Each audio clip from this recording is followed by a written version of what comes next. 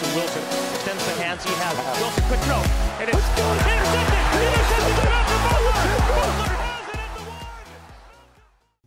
Hello everybody, and welcome back to Birthplace Studios for another episode of the Boston Beat. I am your host, Tucker Paquette, and thank you for joining us.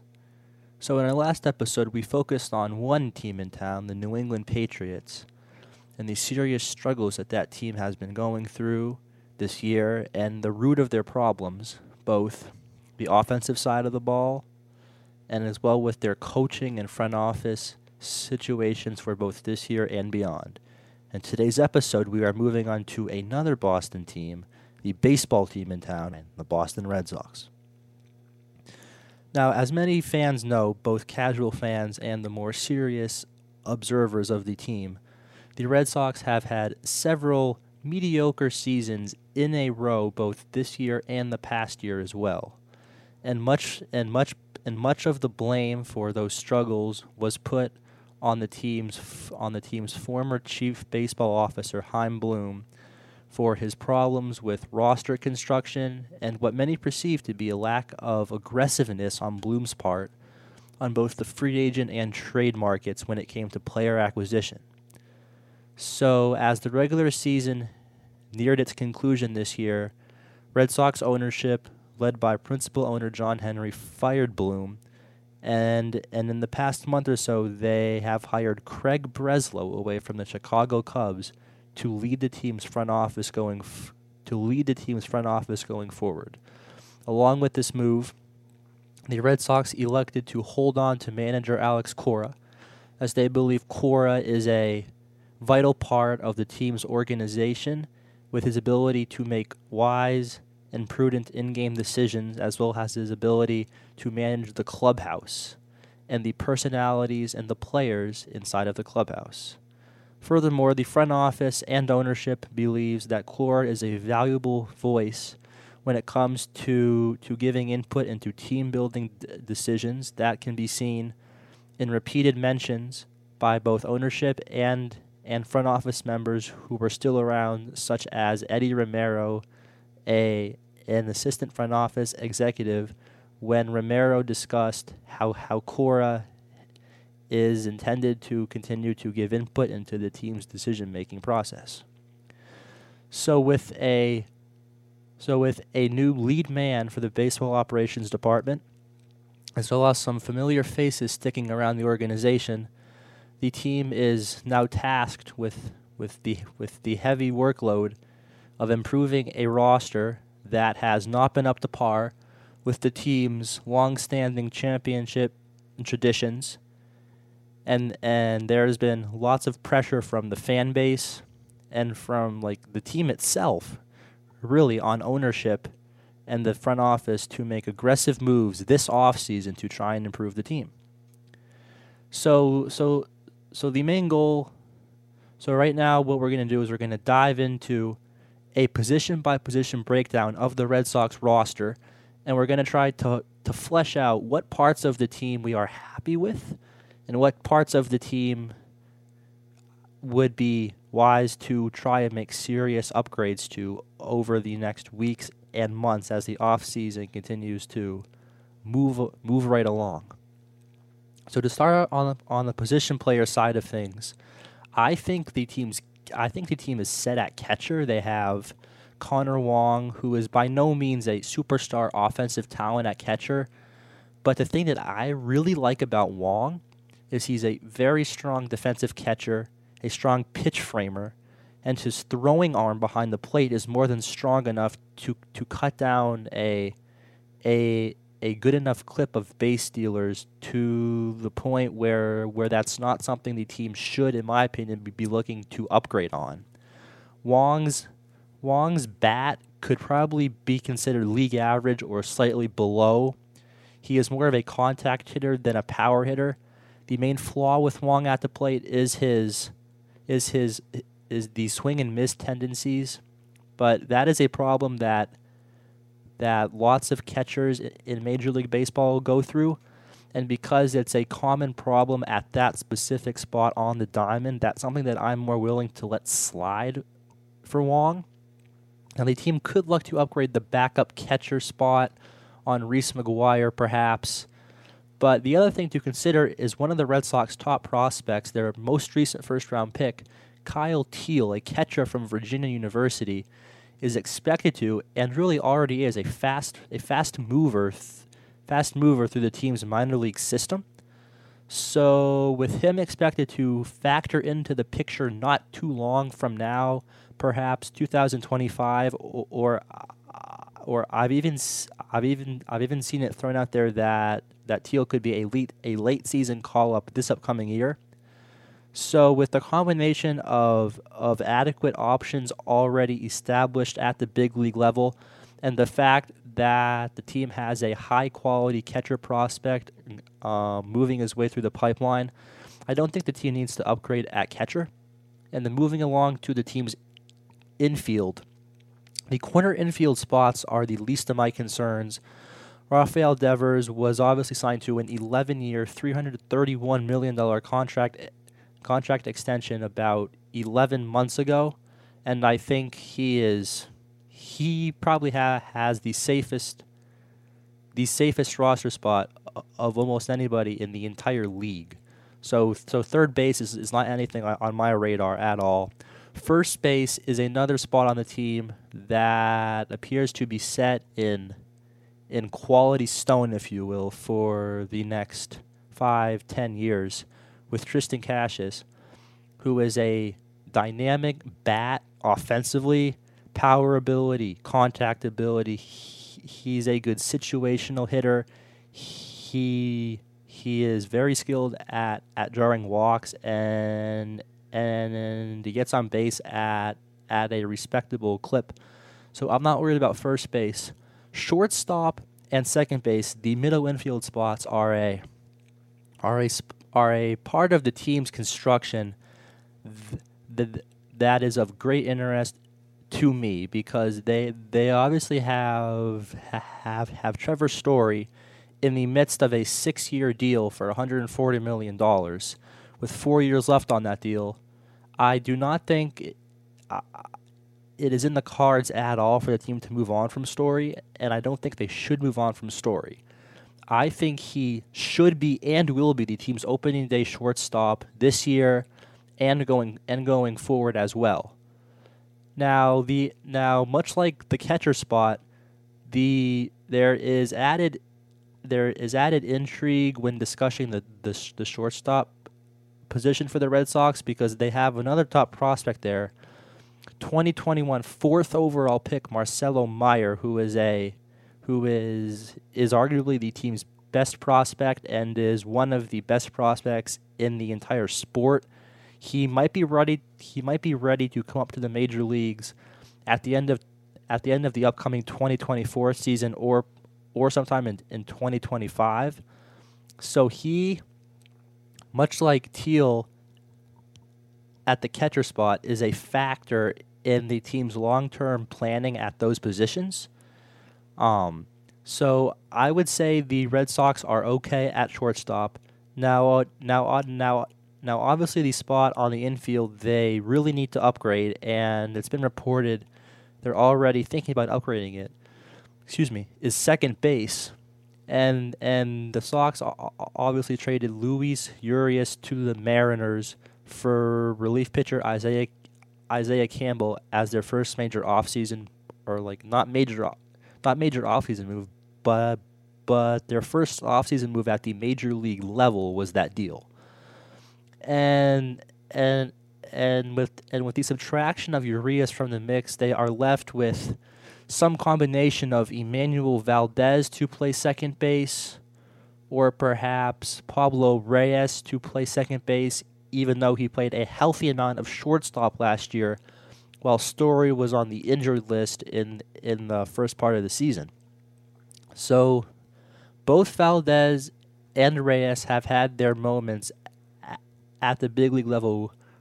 Reyes in particular had some clutch hits, walk-off home run, big timing hits, strong defense. I just don't think there is enough consistent production in Reyes's bat to bank on him as an everyday player, and I don't think Valdez is developed enough either at the plate or in the field to be relied upon to make a consistent impact on the big league team.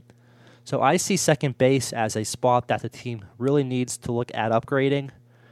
And in the second part of this episode, we are going to look at some possible solutions in the free agent and trade markets to fill these holes on the team. And second base is one of the spots we are going to get to. But so of the team's catcher and infield spots, I would say second base is really the only one that needs a meaningful big league level upgrade. Moving along to the team's outfield, that is where things get really dynamic with a lot of moving parts, moving contract situations, and some very interesting decisions and options that Craig Breslin and company will have in front of them this offseason. So I believe it is most fitting to start the offseason discussion with Alex Verdugo, an everyday outfielder on the team the past several years. He most commonly plays right field. He is a league average player. I'd say perhaps a tad above league average because he's an above average defender. There's no doubt about that. And his bat is almost exactly league average. And with 1 year left on his contract at about $8 million, he is projected to earn in arbitration salary. I believe the team will have to decide if that is a sum they are comfortable paying him, or if they would rather move him perhaps as part of a deal for a pitcher or an infielder. And I personally think that that when you combine the fact that Verdugo is not a difference-making type of player, his contract situation, and the fact that he's not always reliable, whether it be with his off-field decision making, he was the subject of Alex Cora's ire several times this year. I know one game Cora even benched him, and then Cora's post-game press conference that day when he was asked about it, that was probably the most upset I have ever seen Cora in a press conference. So, and I believe whenever it appears the manager is upset with a player, especially again when the manager has some input in the team's roster construction, I'd say that is not the best sign for Verdugo's staying power on this team, and then factoring in all those considerations, I would say it is more likely than not, probably about 70%. I'd say Verdugo is traded this offseason and is not on next year's Red Sox team. Now, other players in last year's outfield mix include Adam Duvall, who gave the team a very strong season both at the plate and in the field. Duvall is a free agent right now in this year's free agent market. He is someone I would love to bring back. I just don't know if his asking price, both in terms of salary and duration of the contract, is going to match up with what the Red Sox want to give him. And then some other outfielders on the team are Rob Refsnyder, who has undoubtedly had some strong moments with the team, but I would say Refsnyder, in a perfect world on a perfect roster, I'd say Refsnyder profiles more as a a fourth outfielder as opposed to an everyday option. And then you have younger guys mixing in, such as Cedane Rafaela, perhaps Willier Abreu, who got some time up with the big club toward the end of this past year and performed very well offensively. So the team clearly has a mix of options currently at their disposal who they could turn to next year, but the fact that some of these options are free agents, trade candidates, young players, and there are just various questions with the current outfield mix that make it seem likely to me there will be some changes made there. And I think it is also possible that in addition to at least one player being subtracted from that mix, I think it is also very likely that Breslow will add at least one outfielder to the team's roster as well. So outfield is most certainly in a greater state of uncertainty than either catcher or the infield.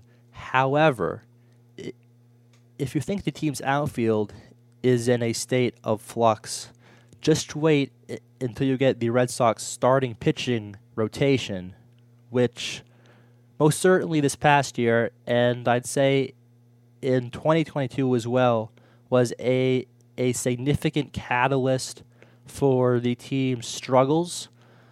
And the team has had a significant lack of starting pitching talent at the big league level, never mind the prospect pipeline, but just at the major league level, they have not had multiple quality starting pitching options who you would feel comfortable placing at the top of a playoff rotation for a long time now. Like 4 years I'm talking, and I think they need multiple high-end caliber starters because just going down the line here, I think it's fair to say by far and away the team's most promising starting pitcher is Brian Bayo, a 24-year-old starter who undoubtedly has number one starter potential. Bayo started off the year very, very strong, but as the year progressed, he tailed off, both in terms of his stats and also the quality of the pitches he was throwing. So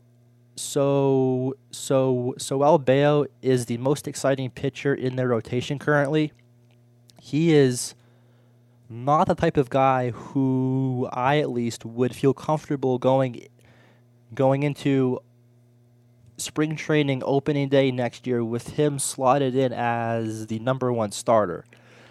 Other options on the team pitching staff include the much talked about Chris Sale, who obviously in his prime was a top 5 caliber starter in the sport.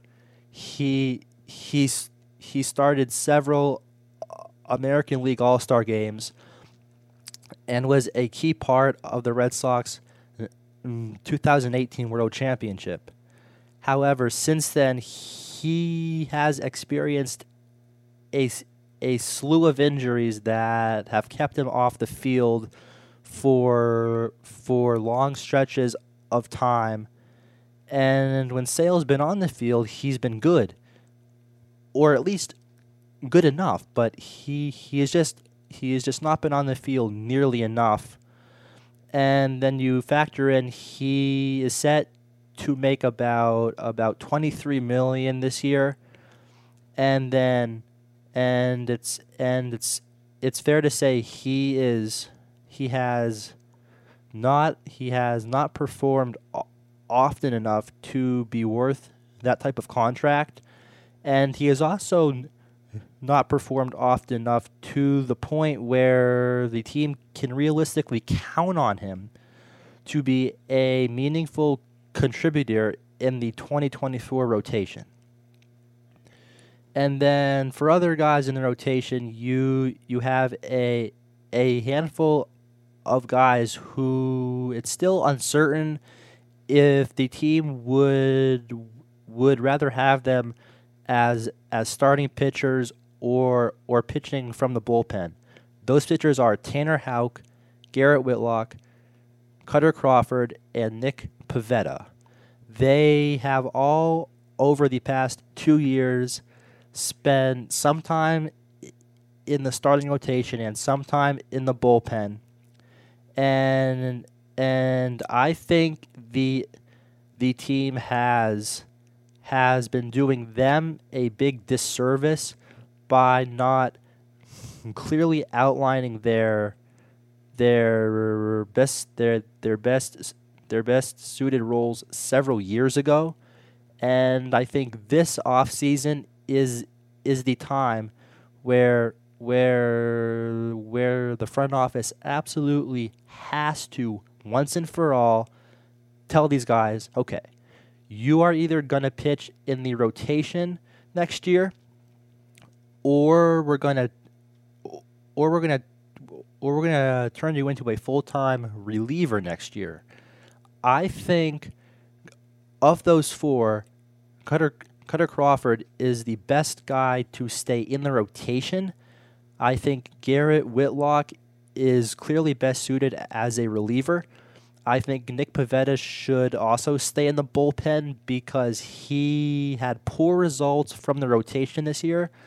But then midway through the year, when he was moved to the bullpen, he was a fantastic pitcher. So he should stay in the bullpen. And then Tanner Houck, I am not totally sold either way on what his best spot is. I do understand the case to keep him in the rotation. I could also see why somebody would prefer to have him pitch out of the pen. I could be convinced either way there. But whichever way they choose, they need to find permanent roles for all four of those guys. And then finally, the team's bullpen. I think that is the current strength of the team. And Kenley Jansen, I am more than happy going into next year with him as the closer. I am very happy with Chris Martin as the eighth inning guy. I am also very happy with some combination of Josh Winkowski and John Schreiber serving as like seventh inning options or just high leverage relievers who can either come in for the start of their own inning or can come in if another relief pitcher has some issues or has guys on base, bad spot type of thing. They could bring either Schreiber or Winkowski in to put out that fire, so to speak, and to get that big strikeout or induce that inning-ending ground ball and to get the team out of the jam. So the bullpen is nowhere near the top of priorities that need to be fixed in my mind, and I'd even go as far to say that it's at the bottom of that list. So in terms of players who could be available this offseason in both the free agent and trade markets to patch the team's roster holes, in the infield, the free agent market is not very dynamic One option that's been talked about is Whit Merrifield. I am not that high on bringing in Merrifield to play second base. I think the team should opt for somebody with a higher ceiling than Merrifield. Now, I am not saying he's a bad player. I am just saying I think the Red Sox can do better than that. I would look more toward the trade market, and one name that I like in particular is Jorge Polanco from the Minnesota Twins. He was their everyday second baseman last year, but Minnesota has a prospect coming down the pipeline who could be pushing Polanco out of Minnesota, and I think the Red Sox should be all over the opportunity to acquire Polanco if they can. He is set to make about $10 million in arbitration this upcoming year, and I personally think that is a more than fair price to pay for a player who blends consistent defense and valuable offense like Polanco does. Now, moving on to the team's outfield, I'd say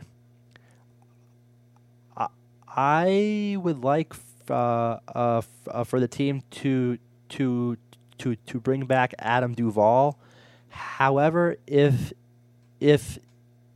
they're not able to do that, I would be interested in a short-term stopgap in the outfield. Perhaps someone like Kevin Kiermaier or somebody like that. But what I do not want is a big multi-year deal for one of the corner outfield bats on the free agent market, like a Teoscar Hernandez or a Lourdes Gurriel Jr. I am not interested in that type of move. I think the Red Sox should be focusing on spending their big bucks on their biggest need, which is the starting rotation. And I'm a firm believer that the Red Sox need to acquire two top-end starters. I think the best way to accomplish that is to get one player from the free agent market and to get one player from the trade market. Now, in terms of free agents, obviously, the free agent starter market is already off and moving with players such as Aaron Nola and Sonny Gray already having signed contracts. But there are still several quality options left, including Yoshinobu Yamamoto, Blake Snell, and Jordan Montgomery. And I think the Red Sox need to do whatever they can to ensure they sign one of those three. Yamamoto is coming over from Japan. He is expected to get a huge contract, well over $200 million. But the fact is, Yamamoto is just 25 years old and has a long track record of success while pitching in Japan.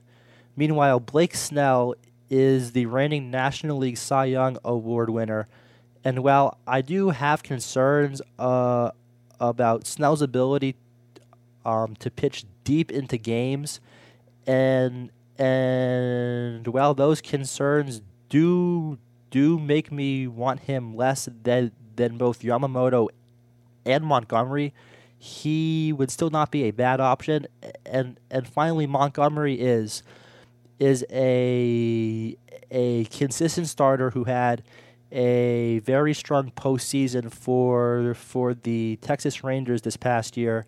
He has pitched at least 180 innings in each of the past 3 seasons, and that is the type of consistency and durability that I believe the Red Sox rotation so desperately needs.